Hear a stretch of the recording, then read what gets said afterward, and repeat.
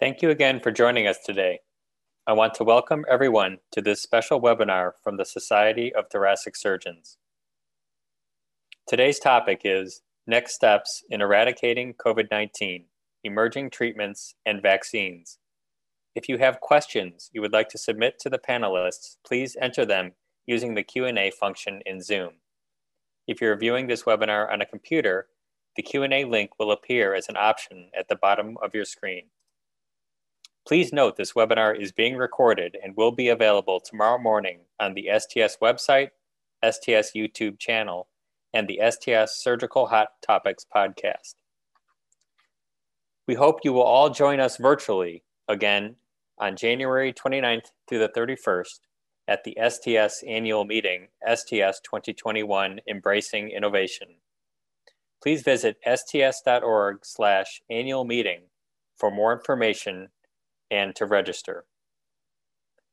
The moderators for today's session are Dr. Joseph A. Deraney and Dr. Melanie A. Edwards. Dr. Deraney is the current president of the Society of Thoracic Surgeons and the director of pediatric and adult congenital heart surgery at the Mayo Clinic in Rochester, Minnesota. Dr. Edwards is a general thoracic surgeon at IHA Cardiovascular and Thoracic Surgery at St. Joe's Ann Arbor in Ypsilanti, Michigan. Welcome and thank you to both of you. Let me turn it over to you, Dr. Deraney, to introduce our panel.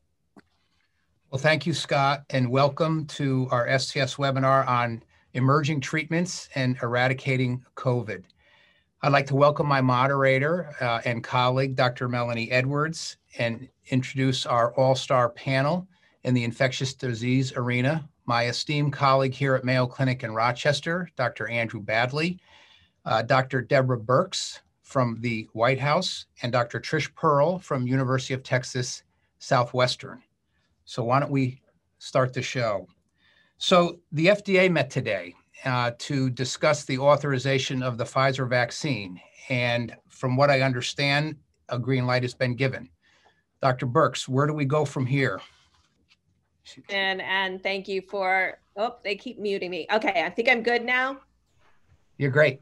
Fantastic. I'm coming to you from some random hotel in Philadelphia as we meet with governors around the United States. But I just want to go through some slides super quickly for all of your members and really appreciate everybody's work on the front line, just to give you an update of where we are in this particular fall that's now become a winter surge. This current surge is deeper than anything we have experienced before because it's rising more rapidly. It's broader. Over 2,000 counties in the United States are now in the COVID red zone, and it's lasting longer. And that's why we have particular concerns, and we're excited about the progress in developing a vaccine. This just shows you the difference in slopes. We're on that blue slope right now, which is twice the rate of rise that we saw in the summer and the spring. And it's lasted now more than 8 weeks across the country and continues to expand as the weather cools.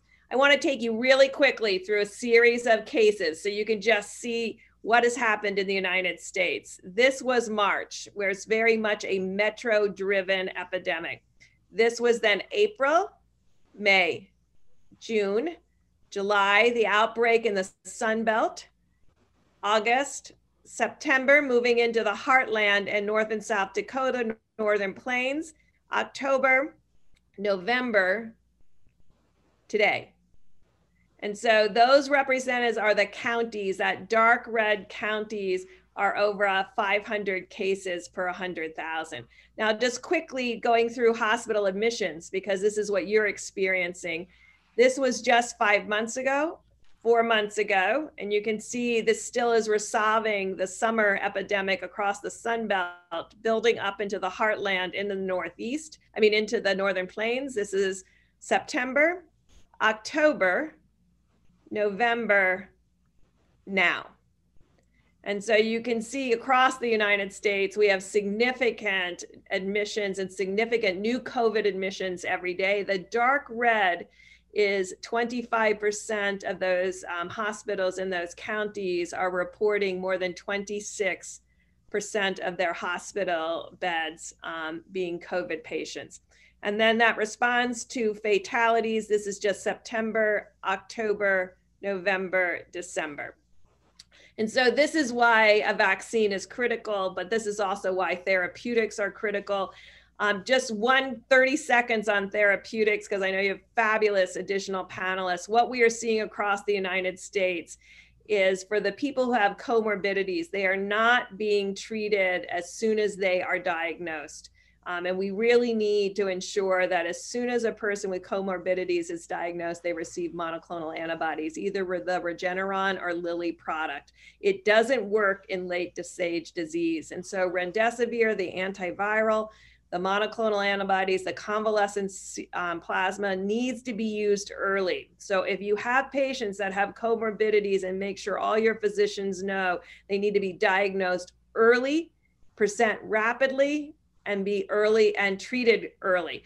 If they're coming into the hospital day 5, day 6, day 7 decompensated, then you have to move into the late stage treatments, which are very much focused on anticoagulation, O2 therapy, and of course, steroids. But just really to get that message out, monoclonal antibodies, convalescent serum, work early along with remdesivir. Late stage, go to the anticoagulants and dexamethasone and your O2 therapy. So thank you. I just think sometimes the pictures really tell the story very well, and it's why these vaccines are exciting. But to really get all of the vulnerable Americans vaccinated are going to take into February, March, and April. And so we are thrilled that the healthcare workers are getting immunized, hopefully within days now, and long-term care facilities. But we have a lot of vulnerable individuals living in multi-generational households that are going to need to be immunized through the February and March timeframe. And then we can start really talking about decreasing hospital admissions and decreasing fatalities. Thank you. Thank you. Melanie, why don't you take the next one? Yeah, I'm unmuting. Thank you, Dr. Durrani, and thank you, Dr. Birx, for that overview. I'd like to kick off by addressing our first question to Dr. Badley.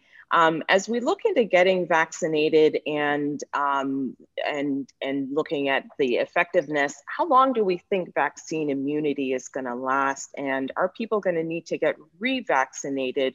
Will be just like the flu where we get a yearly shot, boosters? What do we know so far? So thank you very much. That's a great question. And it's one that's on the forefront of everybody's mind. The simple answer is, with the length of follow-up we have from the current vaccine trials, we don't know yet. That data will be accumulated over time and we'll find out. A related question is, as the vaccine targets a certain viral quasi-species, when the virus starts to change over time, will the vaccine still remain active against that? We have some early data from some in vitro experiments of mutating the virus and seeing do the neutralizing antibodies still protect against it. And the answer is for some mutants, it still has activity, but for other mutants, it doesn't. So time will tell what happens as time goes on. And very careful surveillance of antibody responses in patients, number one, and the incidence of disease and conversely the rate of protection over time will help inform those questions. Thank you so much. Great, Dr. Pearl. Any lessons learned from previous mass vaccinations? And how do we sort of reach the skeptics about vaccination, since there seems to be a fair number of them in the United States right now? So good evening. Thank you for having me. And that's really sort of the elephant in the room with all of this. With all of this, there are a lot of lessons we've learned from previous mass vaccinations. The last large effort of this scale was when we had H1N1 in 2009. Although if you talk to pediatricians, they'll tell you that we do this all the time. But essentially, what we've found is that leveraging relationships with professional medical societies and other downstream stakeholders from the outset is important. So this kind of activity is extremely important. Why? Because you can help get the message out. You can be the ambassadors. with this particular vaccine, one of the most important things has actually already, barrier has been broken, and that is that this vaccine is not going to have any expense associated with it, but that commonly is a barrier when you're trying to do mass vaccination. Then in addition, one of the other things this is going to be associated with is with a effective systems for tracking distribution of vaccine. So that's in the process of happening, and that will help with tracking this vaccine, ensuring that we have adequate supply and that it's going to arrive here in a timely and appropriate manner. So I think that that's one of the big challenges we're going to have with this vaccine is, we're talking about cold supply chains and other new challenges that we haven't really worked with before. I personally think it's important to underpromise and overdeliver and manage that in our communications as opposed to overpromise, which has been a challenge for us moving forward. And then we have to really make sure that we're transparent about what kinds of challenges we have and what kinds of things to expect. With the Pfizer vaccine, what we know right now is we have really got to message that there are systemic side effects, that this tells you your body is actually doing exactly what it should be doing, but you need to anticipate that and you need to sort of message it. And then, some of the things you've been seeing at the national level is really planning for vaccine supply scenarios. I mean, that's important in a mass vaccination effort. And you see the states doing it, you see it being done at the national level. And then the final thing that I really think is going to be one of our biggest challenges is trying to deploy this in an equitable, transparent fashion to make sure that we assure allocation in a way that people think is fair and targeted. And, I think that has been extremely well executed with the initial documents that came out from the National Academy of Sciences, and then those have been promoted through the CDC, through the ACIP, et cetera. And then, the final thing is really, we need to message this, we need to be respectful, we need to be consistent, and to really earn people's trust. And that's going to be key. So I think the communications piece of this is really going to be important. This is a new vaccine. We know that people are already asking questions. So I would say those are the key lessons learned. Dr. Edwards? Yes, well, thank you. And just as we are looking forward, I know that there's a lot of pent-up demand, certainly with the restrictions on travel. Dr. Birx, maybe you could comment on when both domestic and international travel start to resume.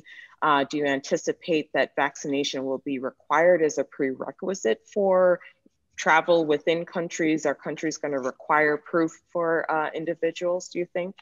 Well, you can see that already starting. I mean, you can see airlines around the world and countries around the world already stating that they're going to require vaccination. For those of us who've worked globally, most of our last 20 years, you know that there's a lot of countries you can't go to without proof of vaccination because of ongoing pandemics. And so those people are used to in global travel, going to travel clinics and getting immunizations.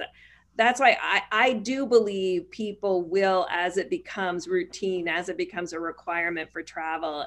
I also see, some states have been also very restrictive already about travel between states when its outbreaks occurred, and you could see that states could say the same thing. So, I don't think anybody is going to mandate a vaccine, but there will be certain freedoms that will come with you getting vaccinated from travel to be able, and I would imagine many countries and airlines are considering that as key. So, Dr. Badley, obviously the theme is vaccines, and there are different companies out there. What do we need to know or understand between the different companies? For the lay public to understand in really the simplest terms. So, excellent question, Joe. The fact is there's at least 200 different vaccines that are being developed by various groups around the world, including a couple of vaccines that are being developed here at Mayo. Every one of those different vaccine platforms has at least putative advantages compared to the others. Of the leading candidates that are out there and those who are close to completing their trials, there's really two big players.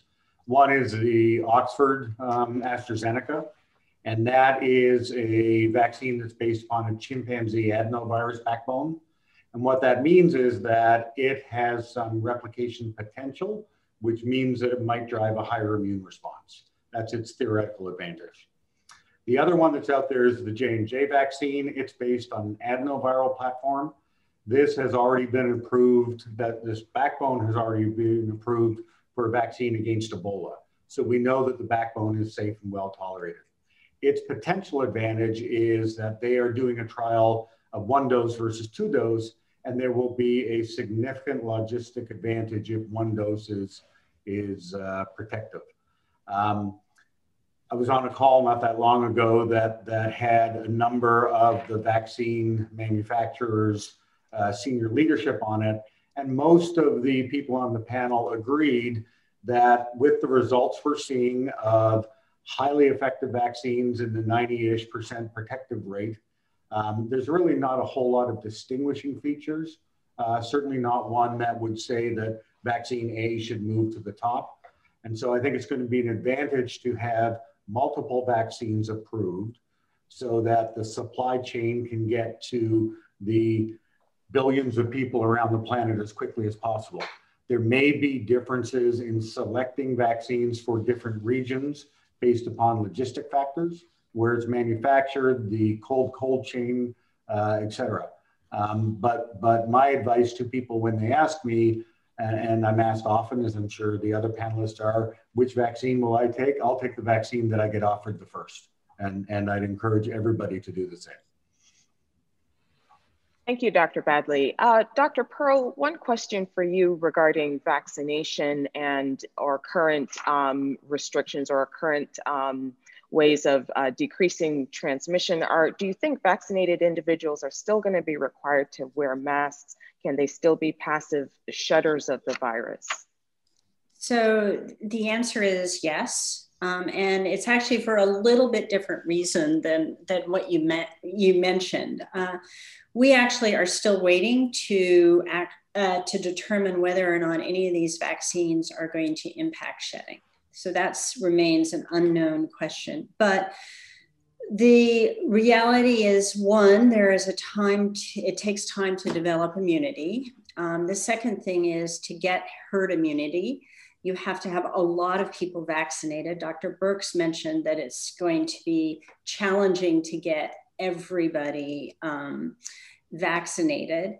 And, this is a communal behavior that we're looking for. We can't have some people doing it and some people not. So the reality is that as troublesome as this is, and as tired as everyone is right now of wearing masks and social distancing, we need to keep on doing this right now. And we're going to need to keep on doing it through the spring and maybe even a little bit longer until we get a large piece of this population vaccinated. And this also is going to give us time to really look at the duration of immunity from the vaccine. We're getting some hints about what happens with natural infection, but that remains an unanswered question. So as excited as we are with what we're seeing with some of the information coming out with the 2 current candidates there's some information. We need to really understand this, and people need to expect that there will be changes as we get more information. Dr. Birx, how will vaccination change the quarantine time, which seems to be changing even without the vaccine? And in the spirit of that, we have the holidays coming up, and of course, a lot of people are hoping to spend time with family and loved ones. And what are the recommendations around that now? Yeah, thank you. Really great question. I mean, that's why I really wanted to show those new admissions so you could see how broad that is across the country. And remember, in the spring and the summer surge, it was very segmented into different regions of the country. So there's enormous stress on healthcare personnel because there's not really personnel to surge from region to region as these cases and hospital admissions increase. And that's why I really push the issue about monoclonal antibodies and utilizing them as an outpatient in vulnerable diagnosed individuals. But the vaccination piece is absolutely key to the quarantine question, because what vaccination will do for, at any one time, we have between 5 and 10% of our healthcare work staff in quarantine because of exposures. And with vaccination of our healthcare workers, that quarantine status, no, the healthcare workers will not need to quarantine after exposure, particularly with the rate of this of effectiveness of the vaccine. And so that's really, I think, going to alleviate some of the stress on the hospitals. Immunizing nursing homes, which were a lot of our fatalities, immunizing vulnerable individuals by age groups, getting the individuals over 65. I know you all know this, I know you see it every day, but if you look at cases in individuals over 70, 20% of them are hospitalized, even today. And we're losing 10% of them. Now that is much better. We were losing 30% of the individuals over 70 in the spring. It's now down to 10, which is a great progress, but 10% is an enormously high case fatality rate from an infection.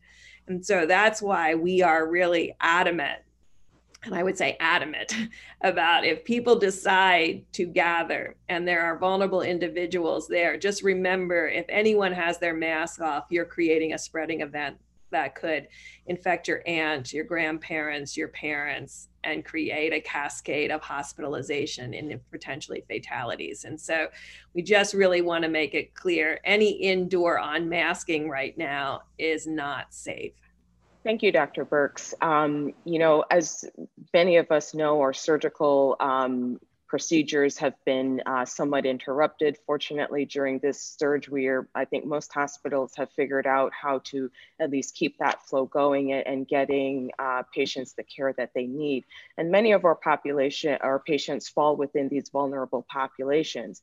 So as the vaccine is being rolled out to these patients, do we have a sense for is there an optimal time frame, sort of either before or after an operation, within which they should or could get vaccinated to sort of maximize their immunity, decrease their surgical risk, et cetera?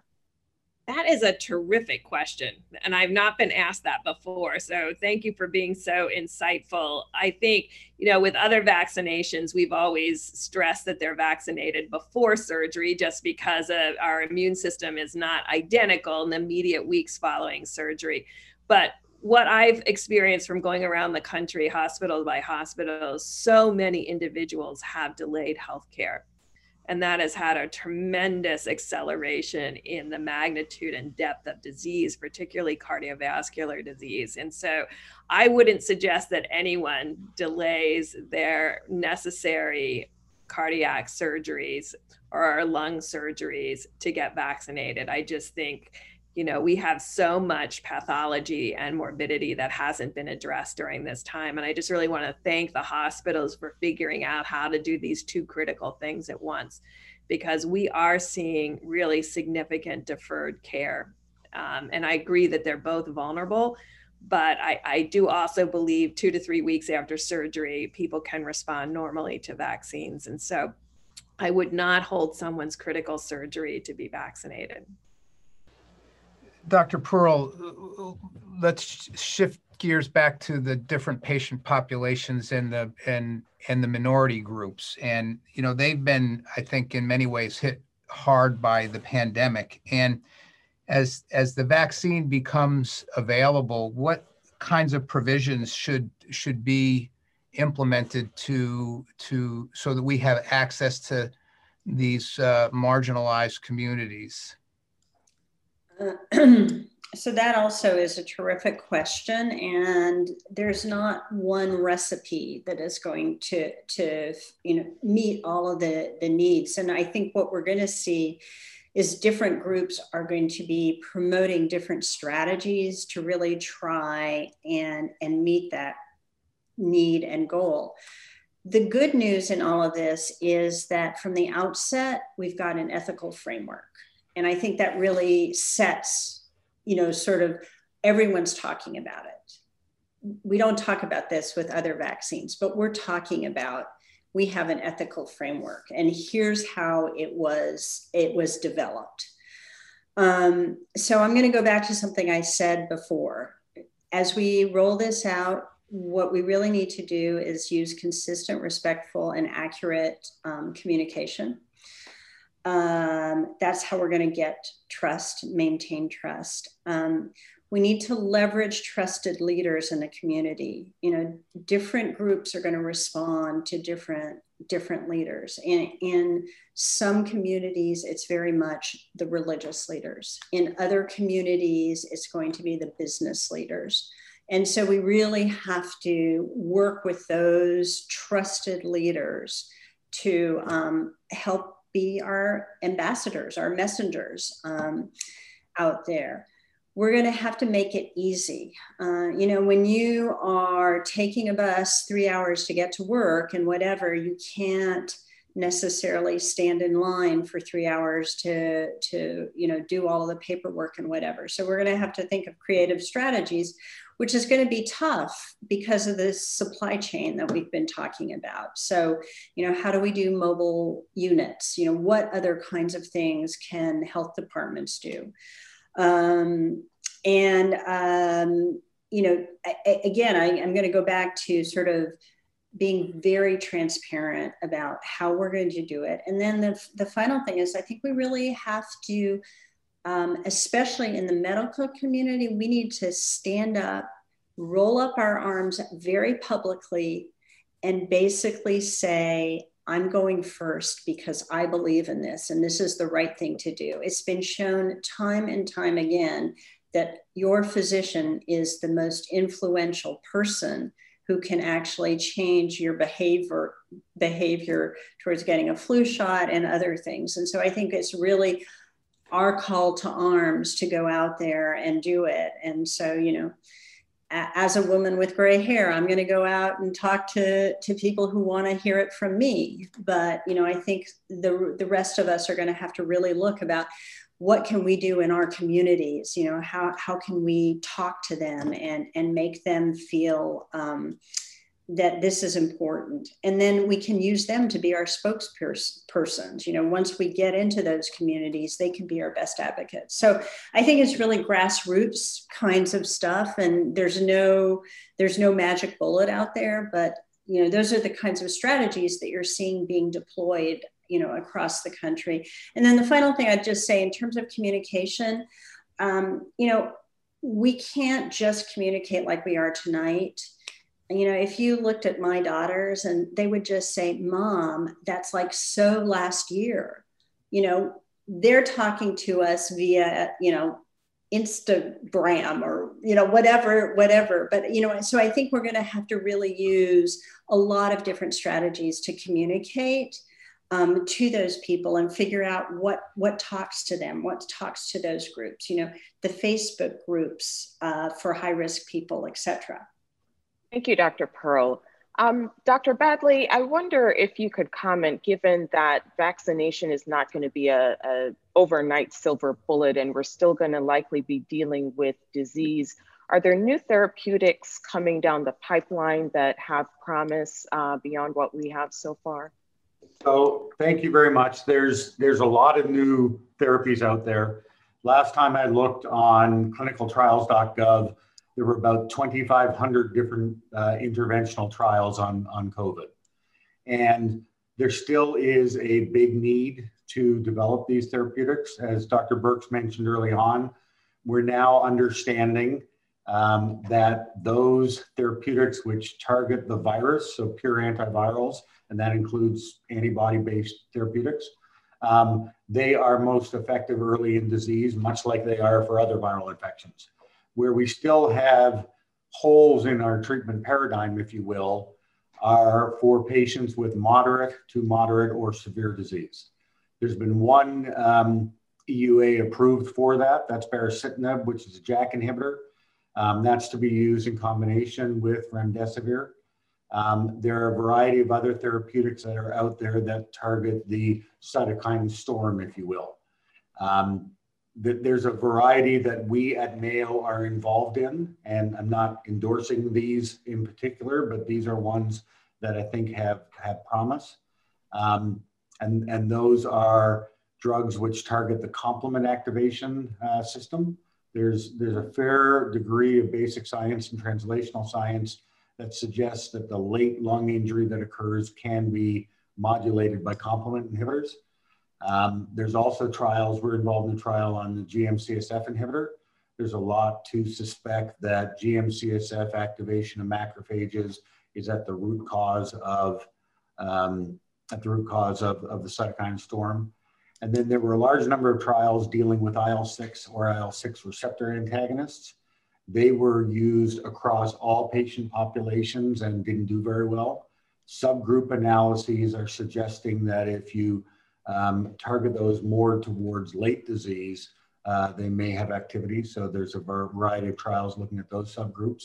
So those are examples of that unmet need. I think we're going to start seeing more and more of the antiviral strategies being moved to the outpatient setting. I reviewed a trial protocol today, for example, of using remdesivir in the outpatient setting, and I think we're going to see more and more of that.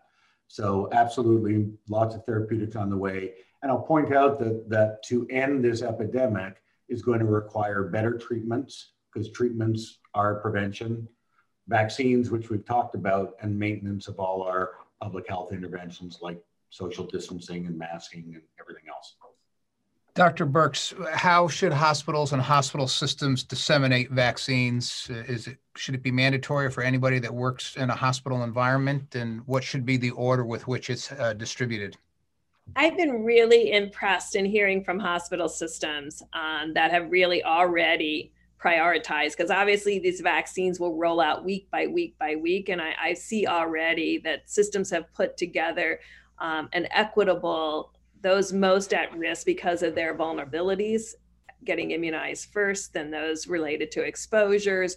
And it's really been really helpful to see how each of the hospitals have approached this. And I think, please remember, in every hospital systems, yes, there's the nurses, the doctors, the respiratory therapists, but then there are all the others that keep those hospitals running, and they are essential, and they are the ones that have also borne the largest brunt from this disease. Our cleaning staff, our janitor staff, our housekeeping, our cooks, our cleaners. I mean, it's when you see who has really suffered from this disease, the number one is, of course, our Native Americans for many reasons, and then followed by our Hispanic and then our African American households.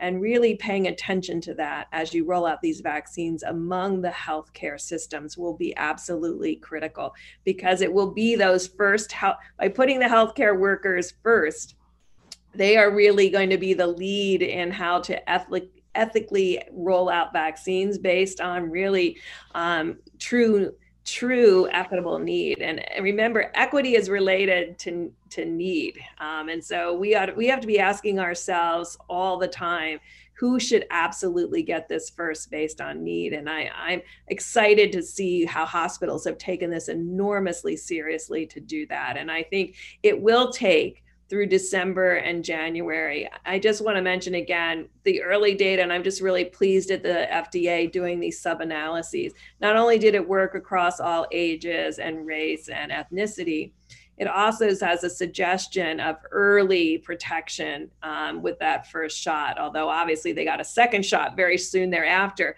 But knowing that you have 40, 50, 60% evidence of protection from disease, even in that first shot, I think this really gives us hope that over the next 2 months, we can really protect those people who work so hard for us to save our lives in the hospital systems and ensure that everyone in the system is eligible and is receiving vaccinations that need it. So just as a second part to that question, are there other sort of business domains outside of the healthcare industry that you think warrant mandatory vaccination because of the proximity with which they work or things like that? Has there been any discussion about that? You know, and hearing from the governors a couple of days ago, most of the governors really felt that strongly recommending was going to be our way forward.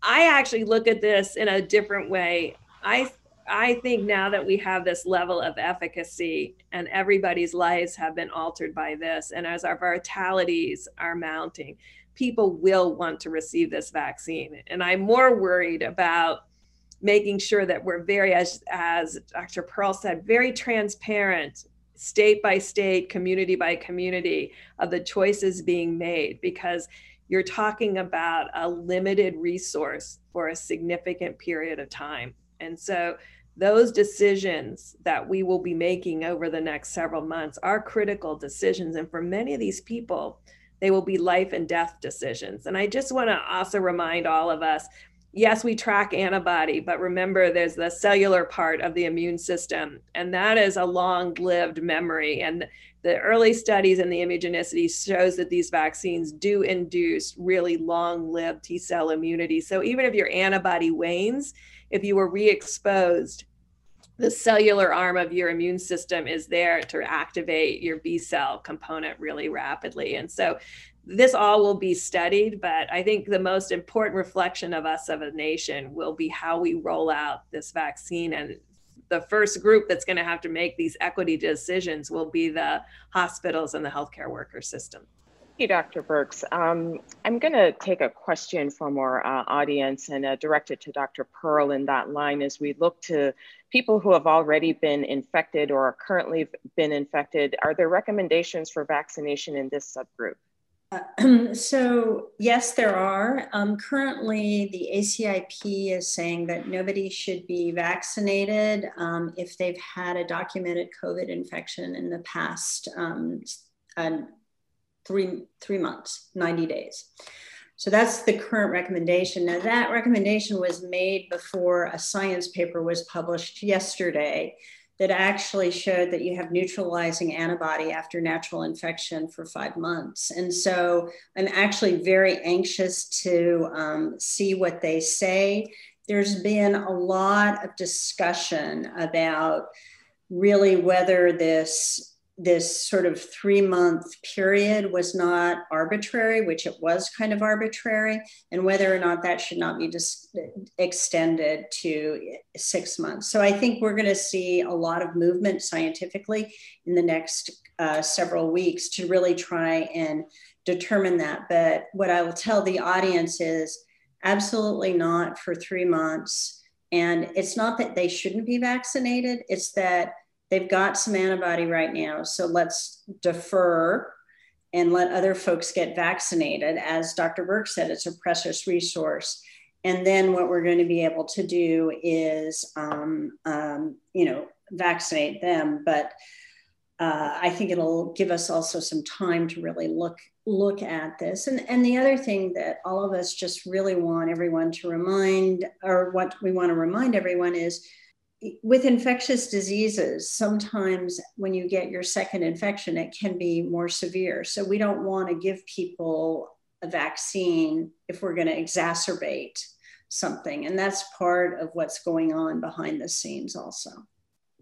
Maybe as an extension of that to both Dr. Pearl and Dr. Baddeley, what about children when there certainly is enough vaccine available? And what about the immunocompromised, others that stand to potentially get quite sick with the vaccine? What would be the place of the vaccination in those groups of patients? Go ahead, Dr. Pearl. So in children, my understanding is that they are going to be starting, or Pfizer is going to be starting a vaccine clinical trial. And I think that's critical. Because we need the safety data, we need to understand the immune response. Also in children, you know, clearly they are not little adults. They have their own way of reacting to these vaccines. So that's going to be very, very important. And that is starting, and it's also going to help us very much with planning what school years are going to look like next year. So I think that's key. Immunocompromised, Dr. Birx actually may know more about this than I do. I've just seen what's been published in the FDA in the FDA documents that were given to the committee, as well as what was in the paper that was published this morning. And it's clear that people who were immunocompromised were enrolled in the study. I did not see any sub-analysis there. I think, as Dr. Birx pointed out earlier, this vaccine efficacy is really stable across a lot of the subpopulation. So I'm very hopeful because, you know, from an epidemiologic point of view, nothing budged. And so it suggests that it was relatively high in that group also, but I don't actually know. So a few more comments on the immunocompromised setting. Immunocompromised is not an all or none. There's grades. That's fair enough. And different physician groups who take care of different immunocompromised patient groups have been reviewing this and weighing in on it, including here at Mayo.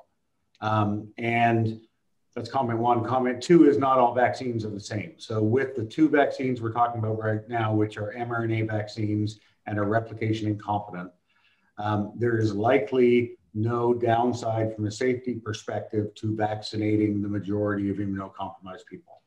However, with severe immunocompromised patients, it's unlikely that they're going to respond. So our current thinking at Mayo for this, and that can be modified obviously, is that for patients who've had T-cell depleting therapies, such as bone marrow transplant and CAR-Ts and those kinds of things, we're likely to recommend deferring transplant for a 3-month period after engraftment to a point at which T-cell immunocompetence is restored and you're likely to respond.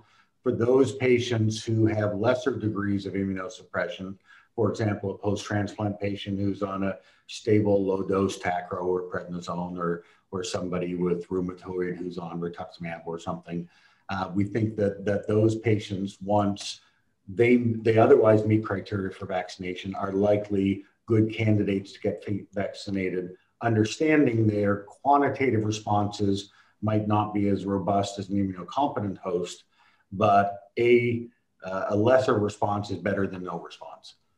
So that's our current thinking. For the live viral vector vaccines, of course, everything changes because of the risk ratio.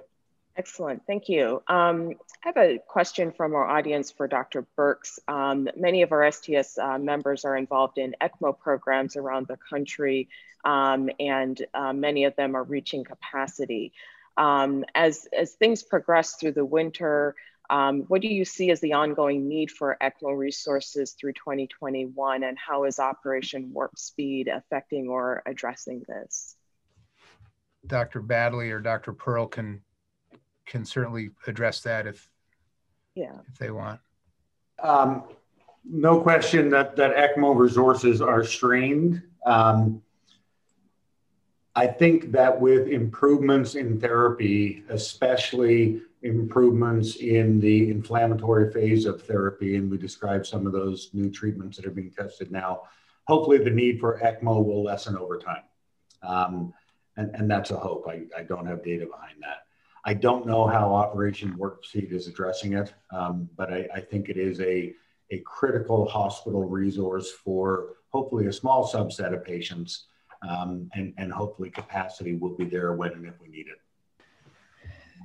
Maybe Dr. Pearl could go after this one. The Wall Street Journal indicated that of the 100 million plus vaccines that would be available by Pfizer up till the summer of 2021, that there are a number of global customers that actually were also involved with the ordering. So do we have a challenge here with global customers relative to all of our own citizens? Are there rules with regard to who has access to this, or? Yeah, no, I don't know actually if there are rules, and I'm guessing that those rules are held closely to the chest. But you know, and what you can say, and what we do know is with Operation Warp Speed, what the U.S. purchased is really what they should be getting. But what's also brilliant, I think, about Operation Warp Speed is that they have they went out after multiple contracts with different vaccines. So we have different formulations of vaccines that are going to be coming on the market. I mean, next week, we're going to be talking about our second mRNA vaccine that's going to be available. We know that the AstraZeneca vaccine is coming down the pipeline. And so there are the multiple vaccines that are going to be available. So I would look at this like a car lot with a lot of different types of cars that are going to be out there. And you know, that's what I think was really very savvy about how they approached this. We were just talking, Dr. Birx, when we lost you there momentarily, about global access to the vaccines and what the implications are for our own citizens with global customers having advanced orders and such. Yeah, I'm sorry, one of my systems melted down, but at least I have multiple ways to connect. So, you know, some of these vaccines can be produced in really high volumes. That's why I'm excited about the subunit vaccines that are the third platform we didn't really dive into. Those are particularly important because they could be boosting to either of the messenger RNA or the vectored vaccines, or they can be grown. These vaccines can be produced in the billions of doses. And so that really ensures global access. And so those studies are just starting in the US, but they have been started in several other countries. And those are high production messenger RNA chemical reaction quantities the production amounts are between 20 and 25 million doses a month for Moderna, same with Pfizer. So you can, with 2 shots needed, you can really start to calculate how those vaccines will be rolled out. Subunit vaccines are produced in the billions of vials type of approach. So that's why having this spectrum of vaccines is really critically important. Excellent. And then with respect to the active trials of Operation Warp Speed, how is that, Dr. Birx, maybe going to give us highest value in terms of therapeutics? So those have been really critical trials, but for those of us who have worked in the field, nothing is fast enough for any of us. And I think what we've learned is that like with HIV and other diseases, having practical community-based trials, when we talked about remdesivir now being studied as an outpatient, these are things that we really have to move into kind of what we call implementation science trials, where they're more community-based, they're more outpatient, real life based. They meet the needs of specific patients. And I think we've had great progress within our academic community who really dropped everything, particularly our HIV trialists, dropped everything to really study these different agents that are under study now. But now we have to really expand those studies to make them practical for the front line and community use. And I think that's what we're hoping to see, and seeing expansion within the active, but expansion also through community networks that can really take on these kind of more simple trial designs and more direct access of clients. In the beginning, and I know you all know this, most of the agents were available by compassionate use. And I just want to thank a lot of the companies who made really literally thousands of doses available. Remdesivir was made available around the globe. There was a huge donation then to United States. And so, yes, we need more therapeutics. I think that was covered so critically well by Dr. Bagley, really explaining we need additional front-end therapeutics for early disease, and we still need expanded late-stage therapeutics as we see this immunologic storm. And we need to really understand these long-term immune complexes or immune consequences that we're seeing from leaky capillaries and leaky veins and arteries that occurred in the midst of the disease. And I want to be very clear, and I know your patients should know this. We know the mortality of this virus. We do not know the depth and breadth of the morbidity from this virus and what kind of long-term health consequences, even from low-grade infections, may occur in the future. Thank you. We have a question here, maybe for, we could start with Dr. Pearl. National meetings, not just in healthcare, but in many professional domains. How long after the vaccine is rolled out do you think it will be safe before we could have these large group meetings that everyone, so desperately wants to get back to in some way? So I think it's going to depend on two things.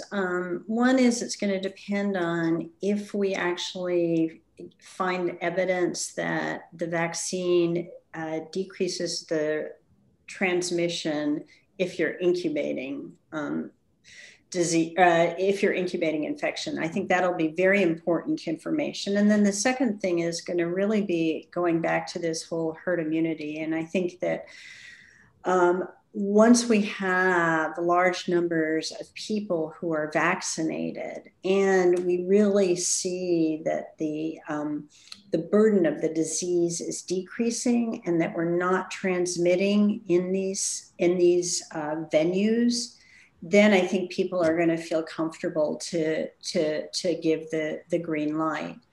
My personal opinion, I think it's going to probably be at least next fall, if not even further into the spring of 2022. So I still think we have a little bit longer to go on that. And I don't, I may be a little bit more negative than I should be, but I'm just being cautious as I think we're going to have some real challenges getting all these people vaccinated. And I hope I'm wrong. Another question from our audience, which goes back to sort of therapeutics and treatment. As we look at remdesivir expanding to the outpatient realm, maybe for anticoagulants and say low molecular weight heparin or direct anticoagulants, are there any indications or reasons to more aggressively anticoagulate patients on an outpatient basis? Great question, and my personal belief is yes, there is reason to consider anticoagulation on an outpatient basis.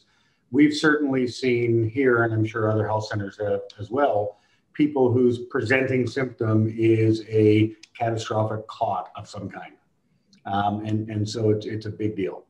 There is a trial, again, one which I reviewed in the past week, looking at therapeutic anticoagulation in the outpatient setting. And I'd like to echo some of the initial comments that Dr. Birx made, that what is likely most critical in effectively controlling this on a population basis and on an individual patient is early diagnosis and early access to care. And if that is done well, then you should prevent or reduce the likelihood of severe disease from COVID. And also, if that is done well, then through history and physical and labs, you may be able to identify that subset of patients who requires therapeutic anticoagulation on an outpatient setting. But yes, these are critical issues, and as I say, just about every study you can imagine is being proposed, and this is one that I very much favor. We're getting close to the end of the hour, and we want to be respectful of your time. Two things. First, could each of you, we have many people beyond surgeons on this webinar, not surprisingly. What would be the most important point that you would want everybody to walk away with after this discussion is over? We'll start with Dr. Birx. Just picking up where Dr. Bagley left off, the critical role, everyone should know, if you are indoors and you have your mask off, it's a spreading opportunity if you're with other people who are not part of your immediate household. And even if they're part of your immediate household and they've been other places and gathered, this level of spreading that we're seeing indoors is extraordinary. And we see it every day getting worse. And so as we enter into the holidays, if you're unmasked and you're with people that you haven't been with, there's potential for spreading the virus. And if that has happened, make sure if you are young, that you get tested within 3 to 5 days of being in one of those situations. If you are older, the second you get any symptoms, you need to be diagnosed and you need to push your agenda of getting treated immediately. Because if you have comorbidities and you wait till day 5 when you start to deteriorate, it's not going to work. These antivirals are not going to work in the same way. We've seen that over and over again. So I know behavioral change is tough, but we have to maintain that level of extraordinary vigilance while we get people vaccinated, so that all of the people who are vulnerable that need this vaccine as much as they do, that they can get this vaccine and not be in the hospital because they got infected from one of these indoor spreading events. Dr. Pearl. So I want to echo what Dr. Birx said in terms of really highlighting the importance of prevention. We've spent a lot of time talking about therapeutics, but really prevention is going to be key in all of this, and we know that. And that's also going to help us manage downstream patients better. So as much as we can do to do that, and it's not only just the masking, it's the hand hygiene, it's the social distancing, etc. The second part of this is we need to speak with voices that are going to help minimize the confusion out there.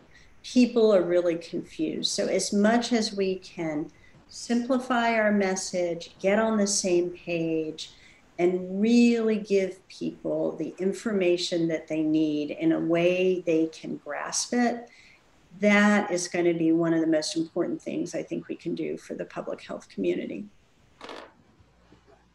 Dr. Baddeley. I guess my main message would be maintain routine healthcare, which is get your vaccine, get your colonoscopy, get your breast cancer screening. If you have diabetes, control your blood sugars. And there's many reasons for this. So if you control your blood sugars and you get COVID, you'll do better than if you don't control them. That's number one. The number of diagnoses for breast cancer and colon cancer and the commoner cancers, those numbers are down this year. And it's not because there's fewer cases, there's fewer diagnoses. So that is critical. That also leads into if you or a loved one has symptoms of an acute event like an MI or anything else, get that health care. The other part of the routine health maintenance is get your flu shot. Having co-infection with flu and COVID could be devastating. There's some suggestion that routine vaccines can reduce your risk of getting COVID. So having those health maintenance events are good. And I would add that getting your COVID shot is now part of that routine health maintenance. So all of those together maintain routine health maintenance and healthcare. Any other questions, Dr. Edwards, from your standpoint? I think, everyone wants to know when life will get back to normal. And I think that question has been answered by our esteemed panel in that, probably not anytime soon. And I think we really need to be vigilant and spread the message to our communities and our loved ones and be an example. So I'm thankful for everyone's information today. Yeah, I think on behalf of the Society of Thoracic Surgeons and certainly my co-moderator, Dr. Edwards, this has been just an extraordinary discussion, and I have learned much more than I actually thought I would have picked up. The nuances and the insights that you have shared with us have really been enlightening and informative, and we are very grateful, and we will continue to look for your advice and guidance as we march forward with COVID-19. So thank you very much, and enjoy the holidays and stay safe and healthy and happy. Thank you very much. Thank you, Dr. Deraney, and thank you to all our panelists today for their participation and insight.